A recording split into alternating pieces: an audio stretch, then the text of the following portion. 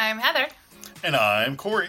And this is Movie Shelf, where we talk about movies, movie trivia, and just about anything related to pop culture.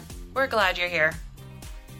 In today's episode, we're talking about Captain Marvel. Yay! I'm so excited for this. We'll also take a brief look into our top picks of the entire MCU. Our top 10 of the movies so far. And we'll also chat about some movies that are coming out that we're looking forward to. And, of course, we'll enjoy a side of bacon. Bacon. So, Captain Marvel finally was here. We got to see it. We adored it. Spoiler, we're just letting you know ahead of time that we did enjoy it. But before we really get into those details, let's talk a little bit about what the movie's about. Okay. So, Captain Marvel, a.k.a. Carol Danvers, a.k.a. Veers, is one of the most, if not the most, powerful Marvel superhero. That's questionable, but we'll... I'm still holding to it. She's the most powerful. And we're introduced to her as Veers, who is a mighty Kree warrior fighting for their enemies, the Skrulls. And they're a shape-shifting race. And as far as being introduced in the movie, that's about all we know about them. Yes. And so while they're on a mission, she is captured by the Skrulls, who find a way to scan her brain. Her memories. Yes. And we also learned that she doesn't have these, she doesn't have memories beyond 6 years. Yeah, it's kind of like your typical amnesia case. These memories exist in her head, but she, for some reason, does not have access to them. So she has not regained her memories since her amnesia moment. But, just like lost files in a computer, they are in there. Yeah. And so these Skrulls have the ability to still access those suppressed or repressed memories. Mm-hmm. Yeah, and so we learn, just as she's learning, that there's more to her story. And I think we got a taste of it even at the beginning of the movie. She's having dreams, and we learn she doesn't like to sleep because she doesn't like to have these dreams.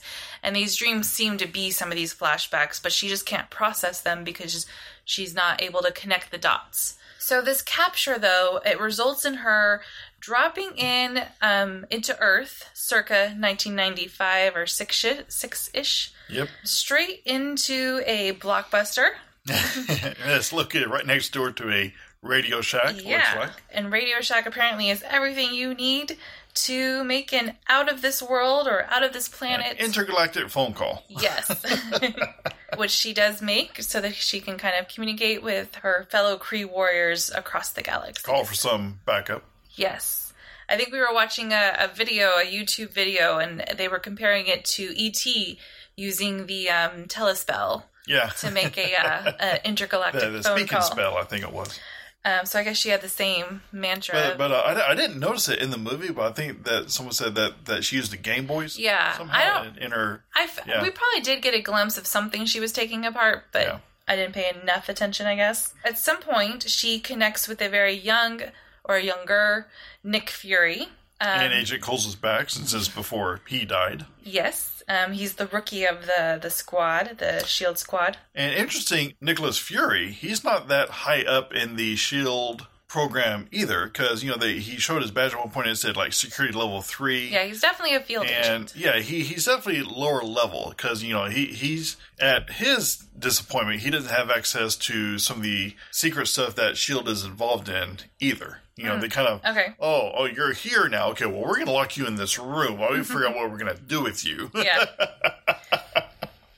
So she kind of buddies up with Fury as they work together to kind of rid this planet of these aliens. So the cast, it's a pretty good cast. Of course, Samuel L. Jackson is reprising his role as Nick Fury. And I don't remember his name, but it's the same Agent Coulson guy. Yes. Uh-huh. And amazingly, they look super fabulously young. Yeah, they worked some computer guru magic or visual Maybe they effects hired somehow. the guy that did the Justice League, mustache removing or something. Well, no, that guy was awful. So Brie Larson is Captain Marvel, and I only know her from a couple of things, which is Kong Skull Island, yes, which she was with Samuel L. Jackson in. With several other MCU actors, at least. Yeah. And then I think, first were introduced to her in Room. Yes. Definitely, it's a dramatic movie. There's suspense because of the situation she's in. Oh, heck yeah. Yeah, it's just, and I think she did a phenomenal job. For the longest time, it's just a 3-person cast, and then a few other people and then show the up. whole world opens up. Yeah. Which, just a really quick, note on that movie, they did a good job portraying that the boy in the movie, he grows up, in his mind, the universe being the space between these 4 walls. Mm-hmm. I mean, she kind of raised him to believe there is nothing beyond those walls. Nothing exists beyond those walls, Mm-hmm. And then when they do the escape attempt, all of a sudden he goes in for like a heck of a mind job. Yeah. Yeah, so it was a cool movie. So Jude Law, he is one of the Kree warriors that is training Captain Marvel, or Brie Larson, or Veers. And then Annette Bening is in it as well. Sometimes we see her, I guess for the most part, we see her as a Figment, and you'll learn more about that when you see the movie. And then one of the buddies for Brie Larson, or Captain Marvel, is Lashana Lynch. And I'm not really familiar with her, but I thought she did a great job in the film. Oh, yeah. And then I'm saving him for last because I thought he did an excellent job. Your favorite acting portrayal of this actor so far in this movie is Ben Mendelsohn. So this is my favorite movie that I've seen him in, or my favorite movie performance for him. Which a lot of people may most likely remember him from as Sorrento in Ready Player One. Yes, which I was so disappointed in, because he can be a strong actor, like which a we strong saw in this movie finally. Yes, but they made him be such a wimp, I think, as Sorrento. And when you read the book, or like us, we listen to the book, which I highly recommend because it was very entertaining to listen to. His character is a strong character. Yes. You don't want to mess with Sorrento. He's very conniving. And they just, for some reason, when they had him in Ready Player One, they turned him into a Weasley character. And I was just like, wow, that was just silly. Why'd you do that? And we haven't seen the newest Robin Hood, but he was also in Rogue One. And again, he was a Weasley character. It's like, he doesn't have to be a Weasley guy. You can make him be a strong guy. In both of the movies, like a Weasel with authority somehow. Yeah. So it's like, why is he in charge of everyone? And I was first introduced to him, though, it's a Netflix show, I believe, called Bloodline. I think it's only gone for the 3 seasons, and I think that was it. And I actually only watched the first season, but he plays one of the key roles, and his personality in that is a lot of fun. He's kind of the black sheep of the family, and he does a great job. And I think he kind of honed into some of that for this film, and I thought he just did an excellent job. So I'm curious if one of the reasons why you may liked his acting portrayal in this movie is because earlier in the movie, he does come off with that Weasley with authority. I know. When he's in one, we'll just say in one character. But then when you see him as another character, you see his acting really blossom out. Yeah, well, and he's just the personality is so much more engaging. But yes, you're right. The moment, the first time I saw him, thinking and knowing that I was seeing him, if that makes sense, I was like, oh my goodness, you are making him the same character that he's been in as Sorrento and as Rogue One. Why'd you do that? And then all of a sudden, the walls came down, and it was great. And I wonder if some of that may have been kind of subliminal for him, because when he transitions to the other character, he's able to let go of the American accent portrayal, and he actually embraces a little bit more of his Australian dialect, I guess, when he's being himself. Because then, in essence, in this other character, he is more so being himself, if you want to look at it in that sense. Probably. So you get to see him be a little bit more natural when he's acting. I didn't know he was Australian. But again, I first saw him in Bloodline, where he's playing, this American But guy. it definitely came through more when you saw him the other character when his guard's down and he's being more natural. Yeah, it'd be someone that I want to actually have a conversation with. Yeah. I guess maybe I just don't like, I don't like his authoritative American authority person. You want the laid back Australian dude. Yeah. Or like in Bloodline, he's that has green skin in Key West. That has green skin and pointed ears, strangely, while he's doing that. But oh, well, now you've just given a spoiler. continuing on some of these things that we liked, I definitely, of course, I think Ben Mendelsohn did a great job and kind of helped carry this film quite a bit. I mean, of course, Brie Larson and Samuel L. Jackson did a phenomenal job, but I think it was a great ensemble of characters. Yes. I am always a fan of Jude Law, so I enjoy getting to see him in things, and he kind of lived up to expectations I had, which that's not a bad thing. He did a great job, but he definitely lived up to what I was assuming he would be. And to me, I would have to say that this is probably the most interesting acting I've ever seen from Annette Bening. Oh. I don't know. She was probably pretty interesting, and, What Planet Are You From? And that's true, but in this movie, I mean, good, because you see several sides of her acting in this movie. Yeah, she definitely has. And especially when she got a little snarky, it's like, oh, wow, this is an interesting Annette Bening to see here. Well, speaking of snarky, that's actually one thing I really liked in that film. I liked some of the snarky personalities. I think that Captain Marvel or Carol Danvers... Yeah, Carol, she'll snark through the whole movie. Yeah, I liked it. I mean... But it was enjoyable, didn't it? Yeah, it wasn't like rude snarky. No. It was kind of like, you're my friend, and we've got a fun relationship. And she was quick to bring that on, even with when she meets up with Fury. So I thought that was really fun. To me, it kind of makes the person very personable. I feel like we've heard some comments that she was very stoic or something, or not emotional. Yes. But I didn't have any problem with her emotional level. I thought she was totally just fine. To me, snarky is a level of emotion. And a lot of times it's a way to deflect. Yeah, I mean, they have emotion. Crying is not the only emotion out there. So, yes. In fact, some people say that she was emotional, but from the very beginning of the movie, you have Jude Law keeps telling her you gotta keep your emotions in check because she's having trouble containing these emotions actually. So yeah, she's for probably the past 6 years or so, she's been told control. Yeah. Or restrain. And I did enjoy getting to see these kind of the beginnings for Fury. You already kind of mentioned some of those things, but seeing him being the one that's not fully in charge of everything, and just kind of the beginnings of how some of the projects come to be, of all these things that he puts together in the future with the Avengers. I like how there's a lot of small details that are well interconnected with the rest of the Marvel Cinematic Universe. Yeah. I mean, there's a lot of nods to a lot of the other different movies. I don't think these would be spoilers, but in the beginning of the Avengers movie, they're in the Pegasus facility. And in this movie, you kind of see the beginnings of the Pegasus project. So there's a good nod as far as that goes. Yeah, and then I think we were learning that, and it was definitely evident, but there's a good connection between Captain Marvel and Guardians. Oh yes, of the Galaxy. Yeah, there's several nods. I think there's a lot of similarity. The fact that one of the actors, and I butcher his name all the time, so I won't even try. But he's the guy that plays Ronan. Well, yeah, there's him, but that's not who I was thinking. And then the nod to his helper. That's the but not yet guy.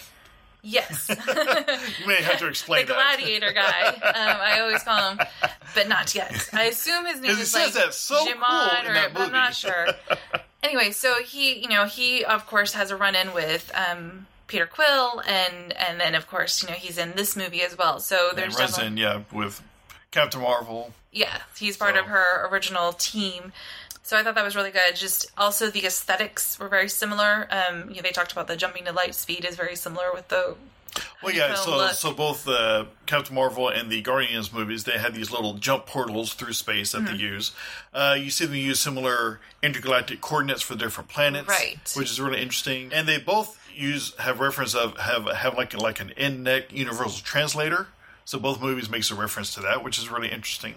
And then the way they could breathe in space, they had the same type of... Yes, a little technology there. Yeah. So definitely a lot of connections. And we're speculating, we're wondering if Peter Quill had his run-in with a Kree female. Yeah, there's a little flashback of that, yes. If maybe that was Captain Marvel, the Kree warrior. The movie definitely had a girl power vibe, which of course I like. Oh yes, which is... referencing another not too long ago movie of a superheroine. Yeah, we need more of these movies. One of your favorite movies that you watch all the time is Wonder Woman. I'm a huge fan of the Wonder Woman movie. Which, of course, was definitely girl power. And very well done. Yeah, and I thought this one, I don't think there's a need to compare them by any means. I think this was just another great girl power movie. And maybe I'm biased because I am, a girl. But really? I didn't think it was totally in your face. I don't know if you felt like it was totally in your face. The girl power because I didn't think it was like girls rule, boys drool kind of thing. It was just that girls can do it too. I think it had a good amount of touching on that subject, and it wasn't overdone. Yeah. So I had no problems with that at all. Awesome. Because I thought it was just you don't stay down, you get up, you keep on going. And of course, I feel like I mention this all the time with other movies, but I enjoyed the 90s nostalgia, of course. When she falls into Blockbuster, it's like, oh, I remember Blockbuster. And the music was really fun. So my PF Fun soundtrack. Movies at the times. Yes, when she falls in, we see right there a True Lies cutout and a Babe poster. And I'm not going to mention the movie, but another really awesome nod is when you see the Stan Lee cameo in this movie. Yeah. You'll just have to watch the scene for yourself, but it is the timing placement was ingenious on how they did this. So I was totally going to mention what the movie was, or with more details of the cameo, but that's okay. But yeah, the Stan Lee tribute at the beginning of the film was great. Yes. And very touching. And I think you're hoping that maybe they'll sustain it through somebody but you're not sure. I don't know. Maybe you're not hoping. Well, no, I mean, this one movie was definitely not, because this is the first MCU movie to come out since his death. So, I'm okay if they just do it this one time. Okay. But the little Marvel logo that they've had that be the beginning of all the Marvel movies, and with all the different clips from the different superheroes. Well, here, all the clips and all the scenes are just all of Stan Lee's cameos. And then I think you said, so we've seen the movie twice now, which is great. And I think on one of the times that we saw it, I didn't get to see that cameo or the tribute yet. Yeah, I think you're getting your pretzel or something. I'm not sure. It was an interesting. And I have a shout out for that in a little bit, but it was an interesting concession experience, I think. Another one? Wow. But I think you said that the people in the theater clapped. Oh, yes. Which was great. So great. But yeah, on one of the times we saw the film, we actually saw it as a fan event. So we got a coin, it's military style coin, but a Captain Marvel coin. But anyway, for that, my shout out is because at the concession, we also got free popcorn, and then I think I got the drinks, and they have a horrible tray. The tray that they give you to put the drinks in and stuff in the tray. First off, it's convex. Yeah, it's not flat. Yeah, so if you put stuff in it, it's all wobbly. Like a big bag of popcorn with a really small base. And then I put the drinks in their little cup holder things, and they were not stable. So my shout out is giving some good cheers to the Cinemark manager who was there, and I'm sure she was observing me for a little bit because I was carefully walking with the popcorn and the drinks in the tray, and I think there was a hot dog there too or something. And things started going. Yeah, and every step I took, the cups just started coming closer to me, and I was like, oh my goodness, this is not going to be good. And I'd kind of gotten to a point of no return. If I'd continued on to the theater, or if I went back to the concession, there would be chaos. There would have been a wet floor somewhere. Yes, or a wet me. But I could get to the little booster seats that were stacked up on the wall. I could get there. And then, so as I walked over there, the manager came and she rescued me. And she's like, do you need help? I think you need help. How about I grab this? And so she grabbed the popcorn. I still had the drinks in the tray. And it was still not working because they were still just falling. So she grabbed a drink. I was like, okay, good. Yeah, if they're going to bother to make something that's going to hold popcorn and drinks, it needs to be a little bit more well done and thought out. Yeah, they need at least, either flat trays or maybe concave, but convex is not working. But yeah, so that's my little derailment. But my shout out and cheers to the Cinemark manager who helped me out. She helped me take everything all to the seat. But because of that, I missed the Stan Lee tribute. But the cameo is really great. It's a very sweet little moment in kind of little intense scene. Yes. But definitely listen to what he's saying if you don't already know the spoiler, because, I mean, it's been all over Twitter and everywhere, but definitely listen to what he's saying, read what he's reading, and you should hopefully get a good kick out of it. I also like this origin story format. So instead of it being kind of the story of we see the person grow up and then they become and then, and then they have their villain and then we're done. Yeah. It was kind of, we start in the middle and, where she already has powers. Yes. And then she's figuring things out as we're figuring things out, all while everything is still happening. So we are learning as she is learning, but we're not necessarily having to go and derail and learn all about her history. Yeah. You're given just enough of the flashbacks to be able to easily put all the pieces together. Yeah. You're definitely given some more flashbacks than to be able to fit things together than like Alita, I would say, which I don't think they give us enough of. Yeah. But there's, and there's some films where I feel like they kind of take a moment to go back in time, and it feels like almost half the movie now we're back in time, and then we fast forward and it's like, oh yeah, wait, I forgot, this is what we're dealing with. And the black box scene did seem like a little long. Yeah. But kind of necessary. But yes, that was definitely very helpful for to kind of wrap up all the breadcrumbs. Yeah. But I did definitely like the origin story format. I thought they did a great job. All right, so in addition to Ben Mendelsohn being kind of, one of my favorite characters in the film, another favorite character for me is the cat. Well, technically, it was not a cat. Yes, the Flerken. Yes, it was a But even Flerken. before it became known to be a Flerken, and it was just a cat, it was still probably one of my favorites. Just because Samuel L. Jackson and the cat have quite the relationship. The Flerken. The Flerken, yes. Which in most aspect has the same look as a Earth cat. Yes, I think it looks like a tabby cat or something like that. But it definitely has some major differences as we come to find out.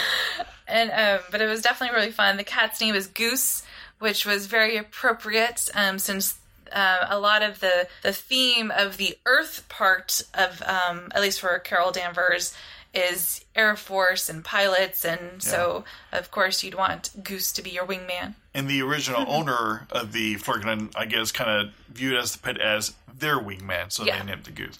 Which, interestingly, in the original comic book, the Flerken was named Chewie, as in the best sideman in the galaxy, I guess, in that universe. All right, so I also enjoyed. I didn't fully research to see if the colors really did have a meaning. I'm just hoping they had a meaning. But at some point, Captain Marvel decides she needs to have new colors on her suit, and her suit can just not magically, but technology, change colors. And so she has a little girl helping her change the colors. Well, the original color was the color of the original first Captain Marvel. So the original, the red and gold? No, just the green and off green, whatever. Oh, okay. Yeah, so that was a kind of a nod to the original Captain Marvel character. And then I remember seeing the black and gold, and that's at least the Captain Marvel or the Miss Marvel that I'm more so picturing from like when we played our game. So I enjoyed some of those. And even some of the animated features that we saw, and I believe it was the black and gold outfit as well. Yes.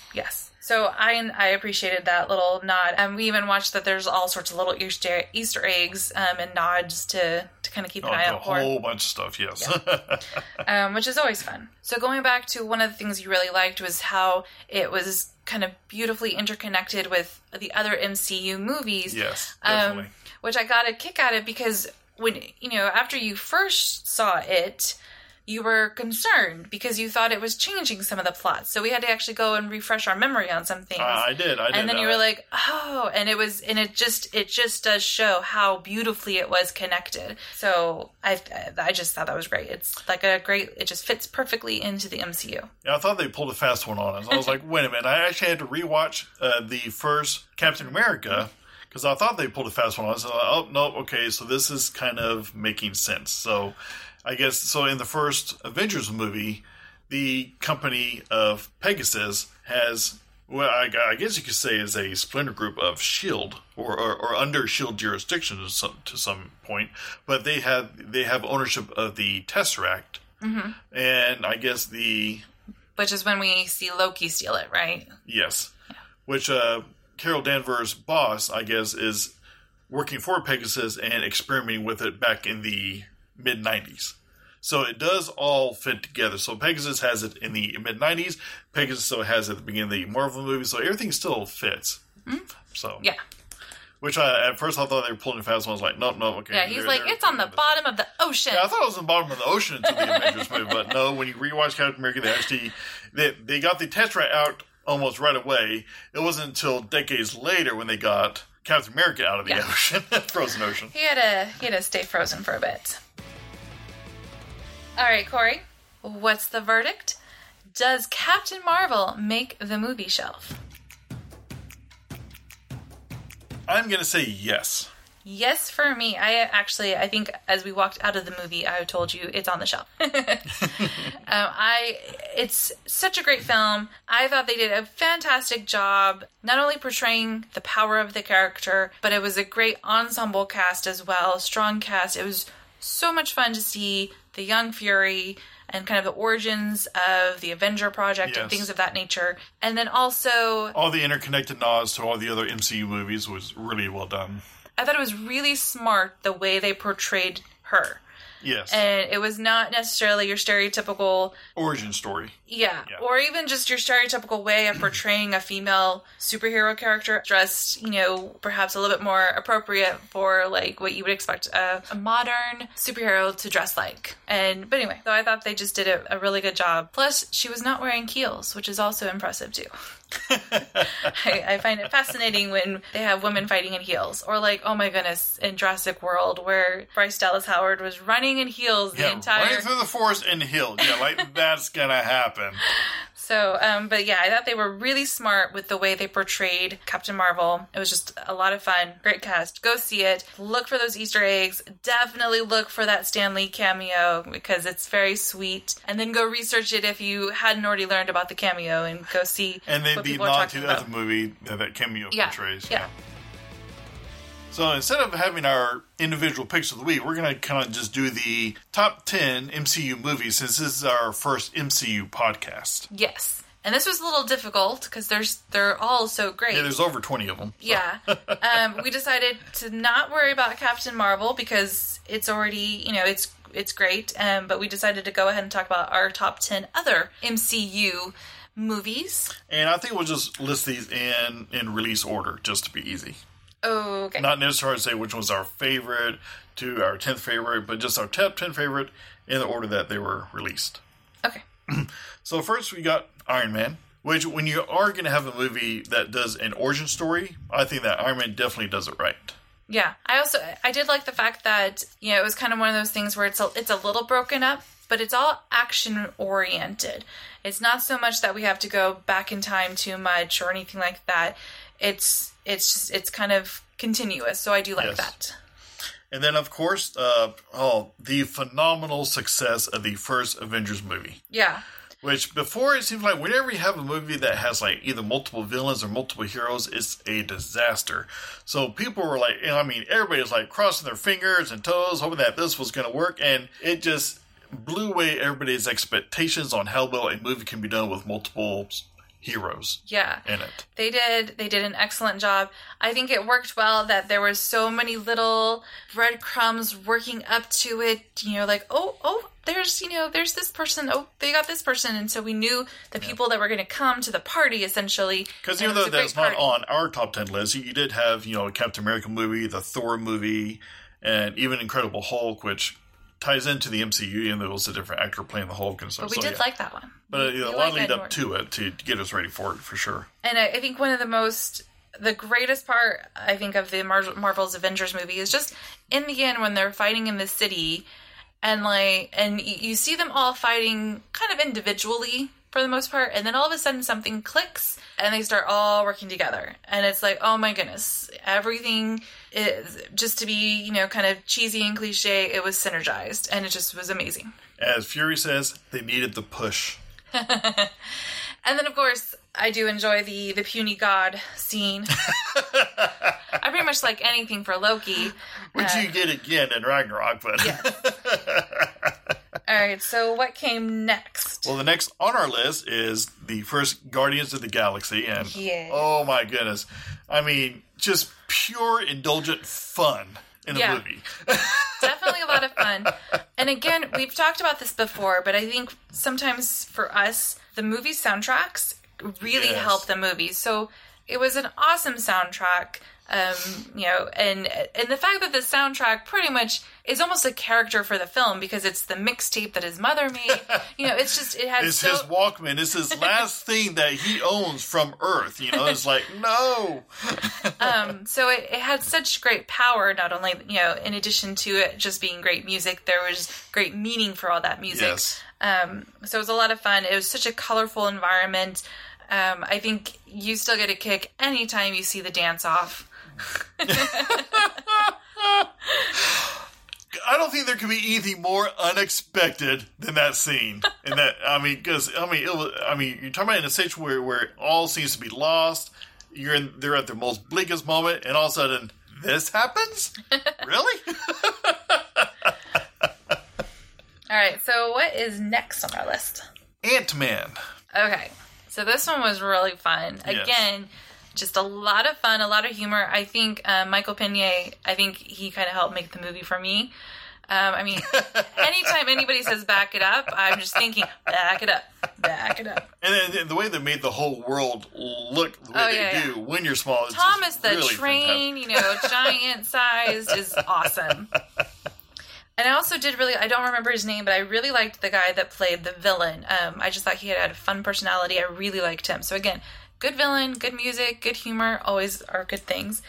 But we also saw it with my family, and my littlest nephew was there, and I can't remember how old he was at that point in time, but let's say he was, I don't know if he was like 6 or something. Oh my goodness. He was so into that movie. He was on the edge of his seat the whole time. Yes. It was quite entertaining to have his enthusiasm into that movie, whether he was excited or distressed. I mean, there was one moment where he was like, no, Scott! Yeah.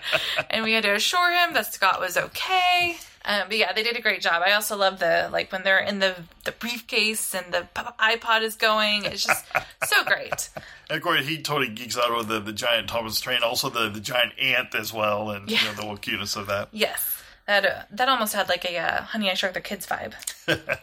Next on our list, Avengers 2, a.k.a. Age of Ultron. All right. So speaking of villains, I thought that James Spader did a great job. I know you always like to mention that you weren't really hearing Ultron, you were hearing Red Reddington. But I've been a fan of James Spader since Stargate. Yeah. So. And I think my dad made the comment a long time ago that he feels that James Spader does a better villain than a better good guy. And I thought he did a great job being the bad guy in Ultron. And I think he was really just, you know, kind of this computer that just kept on learning and kept on growing and, you know, and wanted to make things perfect. Yes. Wanted to cleanse the world, which is, you know, doesn't sound very good for us. Yeah. That almost sounds a little Thanos-like, actually. Yeah. Except half he just wants to do all. So that was really good. We get to be introduced to a few more characters. Yeah, because then the Vision gets created. Right, which I thought was excellent. Scarlet Witch comes into play. Yes. And for that, you know, we knew that Paul Bettany has been Jarvis the whole time. Yes. And so it was I thought it was great to be able to see Paul Bettany actually become embodied with the voice. Yes. So I thought that was great.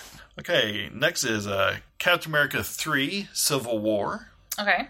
Which a lot of people jokingly call Avengers 2.5, because it has everybody except Thor and the Hulk in it. Which we see what they're doing at the same time in another movie, which we'll mention later. And I think I'm a little bit more on the fence about this one, because it's one of those things where you're a team and the team is splitting and it's just frustrating, and this person's just not listening to that person, or this person just doesn't have all the information, and it's like, why are you splitting? Yeah, so you got this character named Zemo, who's from Sokovia, who kind of acts as the Yoko Ono to the Avengers, I guess you could say. And I think, so one thing, though, I did enjoy about that film was kind of that end fight scene with, you know, bringing in Spider-Man. Yeah, they bring in the new Spider-Man, which is awesome. He's just so so fun. And I think my favorite actor portrayal of Spider-Man so far. Yeah, he did a great job, and it was enjoyable to see him being in awe of these superheroes. Yes.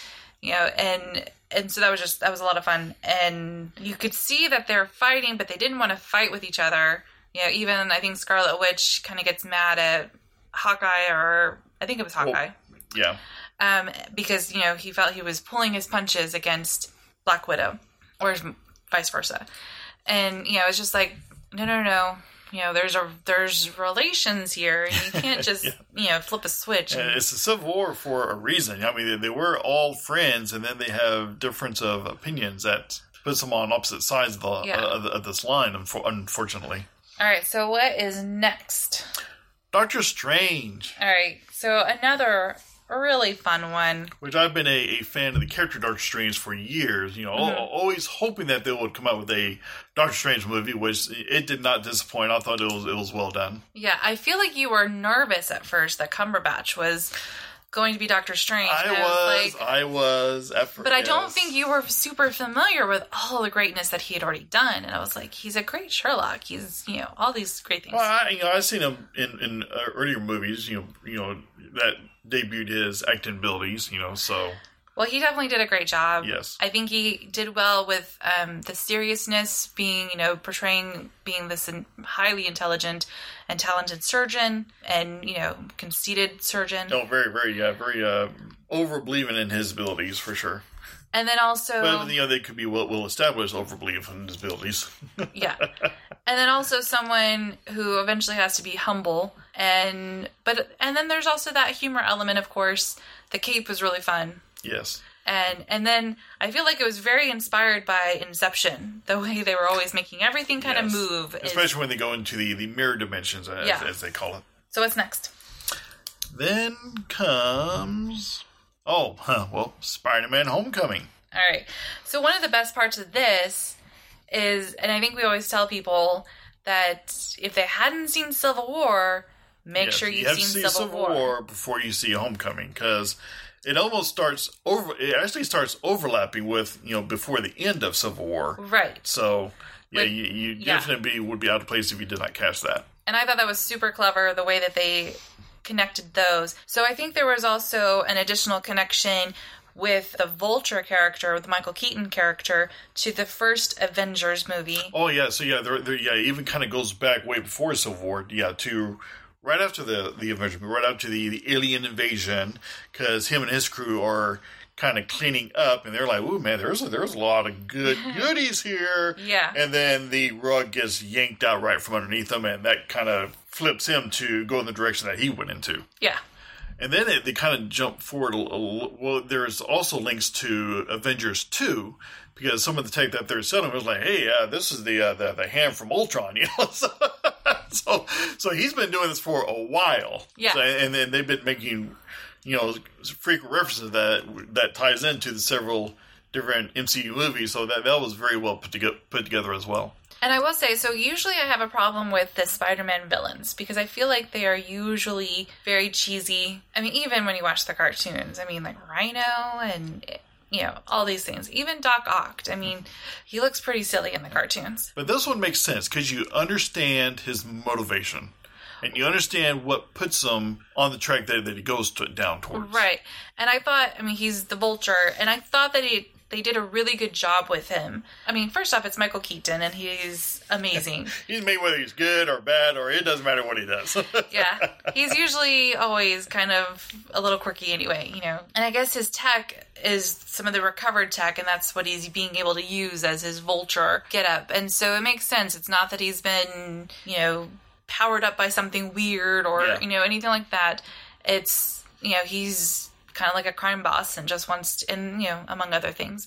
And the Vulture is very funny since he's scavenging this tech from the aftermath of these earlier disasters. So. Yeah. perfect. So I thought they did a really good job with the villain. It wasn't cheesy, because I feel like if we were to look at the Vulture in one of the cartoons or the comic books, he looks probably pretty silly. Yeah, he does. He really does.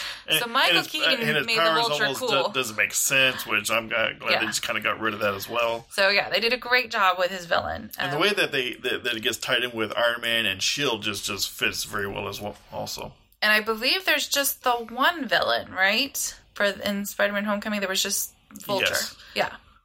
I mean, he has his crew. I mean, he's got his crew. Well, yes, he also has a lot of run-ins with his crew as well. Right. And one of the members is the character where in a different Earth is the Prowler, the Spider-Man Miles Morales Prowler. Right. But, in this Earth, he's not the Prowler, but you run into that parallel character, which is played by Donald Glover. So that was pretty cool, little tie into that little multiverse as well, which is really neat.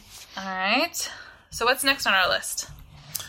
Then we have, one of your favorites, Thor Ragnarok. Yes. So this one, again, we had the whole soundtrack going on with, I think, the Immigrant song, which it was just a lot of fun. But this one, it was different. So one of the aspects I think I like with regard to Ragnarok is that I think on our way to even just go see the film, you were looking up, you're like, who in the world is directing this? And you looked him up, and his name is Taika Waititi. I think he's a New Zealand actor, or not actor. Well, he's an actor, but director. Well, he's definitely an actor in Ragnarok. Yeah. But I knew of him with regard to his work with Jermaine Clement and like What We Do in the Shadows, which I think I had shown that movie to you. And very quirky. Yeah. So I knew he's a quirky guy. And so I instantly got excited. I was like, oh, okay, maybe we're in for something a little different. And sure enough, we were in for something a little different. Oh yeah, you definitely get a lot more. You almost get like Guardians level fun in this Thor movie. Yes. So even from the opening scene when Thor is captured dangling on a chain. And they turn that into something humorous. He's like, oh, wait, hold on. Let me turn around. Yeah, I'm just really slowly spinning here. Yeah. So it was really great. I thought Cate Blanchett was amazing for it. I think this was a totally different type of role that I had seen her in. I don't know if she's been at that level before. I think most of the time she's a phenomenal actress, but most of the time she's more, perhaps a little, not necessarily subdued, but not a villain. I don't think I've ever really seen her as a villain. The closest is when she kind of touched the ring in Lord of the Rings and she became scary for a moment. Yes. But I thought, did an excellent job here. She was definitely powerful. But that's just really nice to her acting ability, to being a character that can act such a pure character in Lord of the Rings, and then on the flip side, just act out this totally demented evil chick in Ragnarok. I mean, that's all credit to her. Yeah, so she was definitely evil. So this movie also has Jeff Goldblum in it, and he is as quirky as can be. I think the older he gets, the quirkier he gets, and this movie definitely capitalized on that, and it was great. He's kind of like the emperor of this planet. Self-appointed, kind of, somehow. Yeah. And, he kind of holds this gladiator-style ring because he has his champion, which happens to be the Hulk. But yeah, Goldblum, he's like wine. I mean, he's only getting better with age, so... So he's really great. But yeah, this movie is just filled with personality, filled with music. It's colorful. It's great. It's a different side of the Hulk. And, the Hulk very spoke. Different side, yes. Well, and some people had some trouble with that, but, we got to realize the Hulk has been Hulk form for years now. So the Hulk has had time to develop. All right, so I think that leaves us with the final movie on our list, and it's one I don't really want on the list. Well, I really enjoyed the movie, and as far as keeping up to what's going on, it is required watching, at least in that aspect as well. So this is Infinity Wars that we're talking, or is it Infinity War? I guess just one war. Right? Avengers: Infinity War. Yeah, one war. Which I found it to be a very annoying movie. I think I was telling you, I found no joy in this movie. It was just, even from the beginning with Loki. Come on. Daggers. Oh, daggers. Yeah. So I understand that we need the movie, but it's just kind of like it's like a prologue to Endgame. And it's like, ugh, why do we have to watch this then? So I kind of compare it a little bit more to Empire Strikes Back, to where, Empire Strikes Back was a very dark movie. Not a lot of good happens. I mean, the most of the characters are put in their bleakest circumstance, and the movie even ends with everybody in a very bad situation. So at the end, there's really nothing good happening. Mm-hmm. And then it's not until the next movie when you see them overcome the situation that they've all been put in. Right. But at least in that one, I mean, he goes to Dagobah and hangs out with Yoda. We get to meet Yoda. He gets to learn some of his powers. Yeah, he makes stupid decisions, and he leaves when he's only halfway done with his training, against the advice of Yoda and against the advice of Obi-Wan. You see him do something stupid, which puts him in a really bad situation, which he does not come out of well at all, missing a hand and confidence and everything else. But at least there was some joy. I mean, Yoda. Well, I would argue that there is some joy in this movie as well. But I don't know. I just was annoyed. All right. But in a few short months, we're going to see, in a couple of short months possibly, we're going to see how all that plays out. All right, so some of the movies that were coming out that we're interested in seeing when we saw this movie are Hobbs and Shaw. So, Corey, tell me about Hobbs and Shaw. Okay, so this is going to be a weird spin-off from the Fast and the Furious franchise. So you got Dwayne Johnson. Yeah, Dwayne Johnson's character.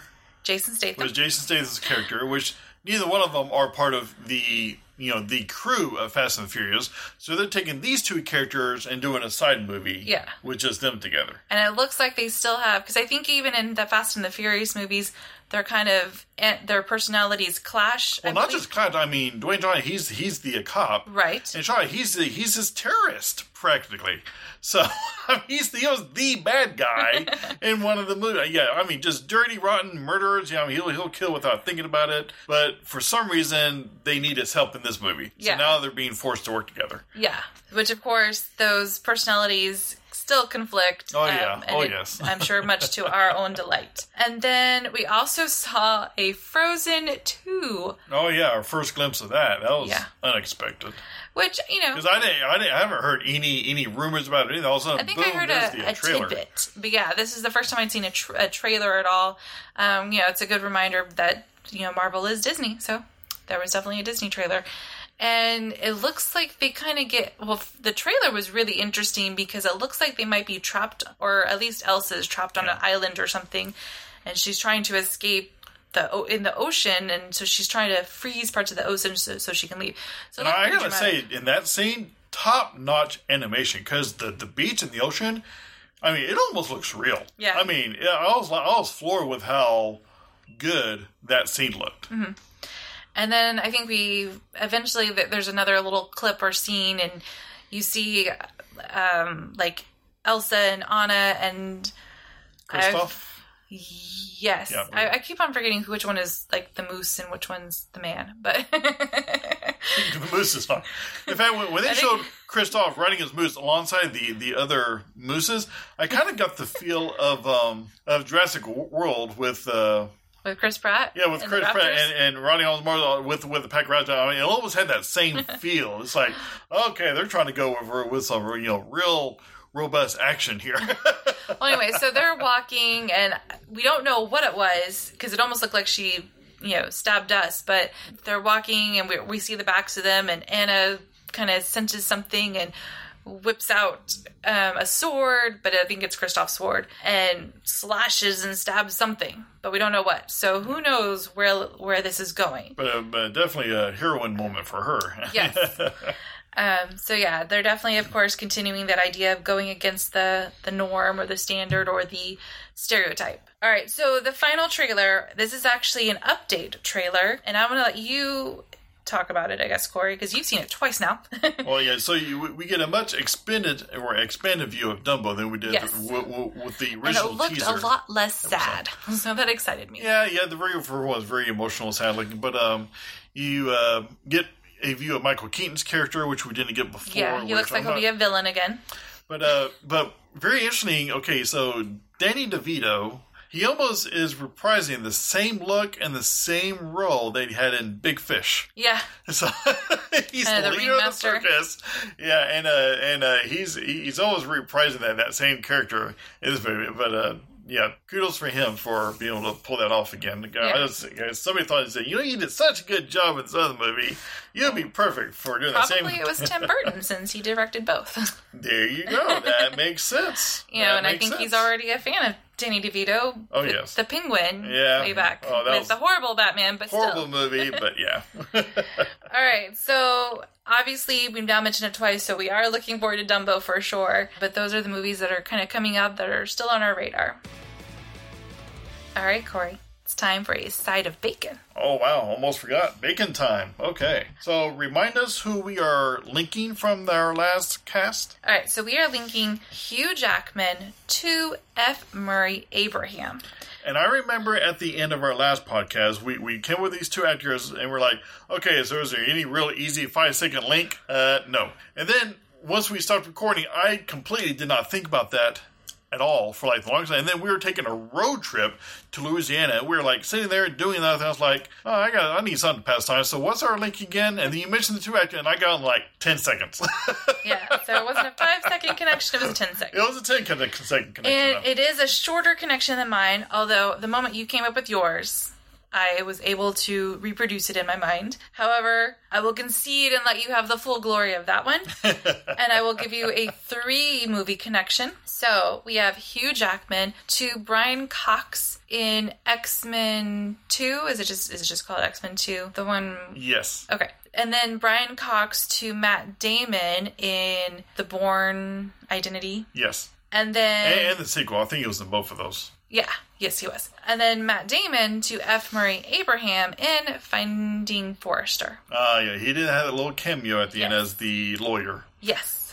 All right, so there is the 3-movie connection. So, grace us, Corey, with the 2-movie connection that you came up with. Yeah, so I also then came up with. You got Hugh Jackman to Patrick Stewart in any one of the 5 movies that they've been in together in the X-Men universe. I'm going to go with Logan.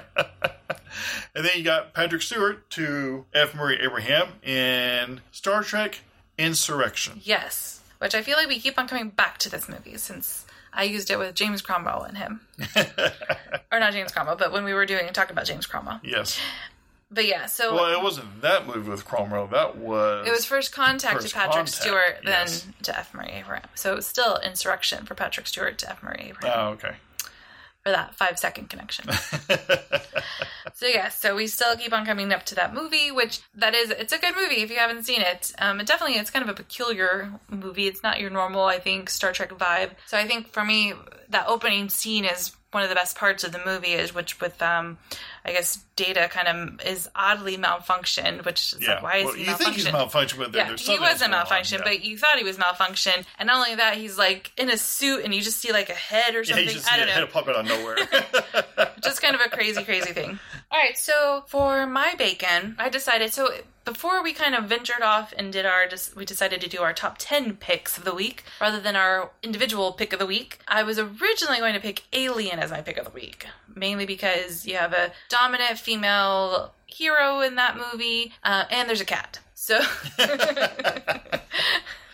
And the cat gets put in a box, too, just like in Captain Marvel. So because of that, I decided I wanted to do Sigourney Weaver as my bacon pick of the week. So I'm going to stick with Sigourney Weaver. Okay. And since we mentioned a couple of his movies already in the trailer montage, I'm going to go with Danny DeVito. All right. So we have... Sigourney Weaver to Danny DeVito. So let's think, no quick 5-second connection... Not quickly coming. No. Yeah, nothing sent me either. So, okay, so we'll stick with that one. It's legit. Okay. Sigourney Weaver to Danny DeVito. Well, thanks for listening to Movie Shelf. And if you would, hit that subscribe button so you get automatic alerts to all of our future casts coming up, and please share us with your friends. And if you're listening on your Apple device, please give us a rating and leave us a few comments and let us know what you think of us. Yeah, we'd love to hear from you. And also be sure to check our show notes for links to some of the movies that we've talked about, and of course also our Bacon Connection reminder. And we'll catch you next time, you guys. Bye! Bye-bye.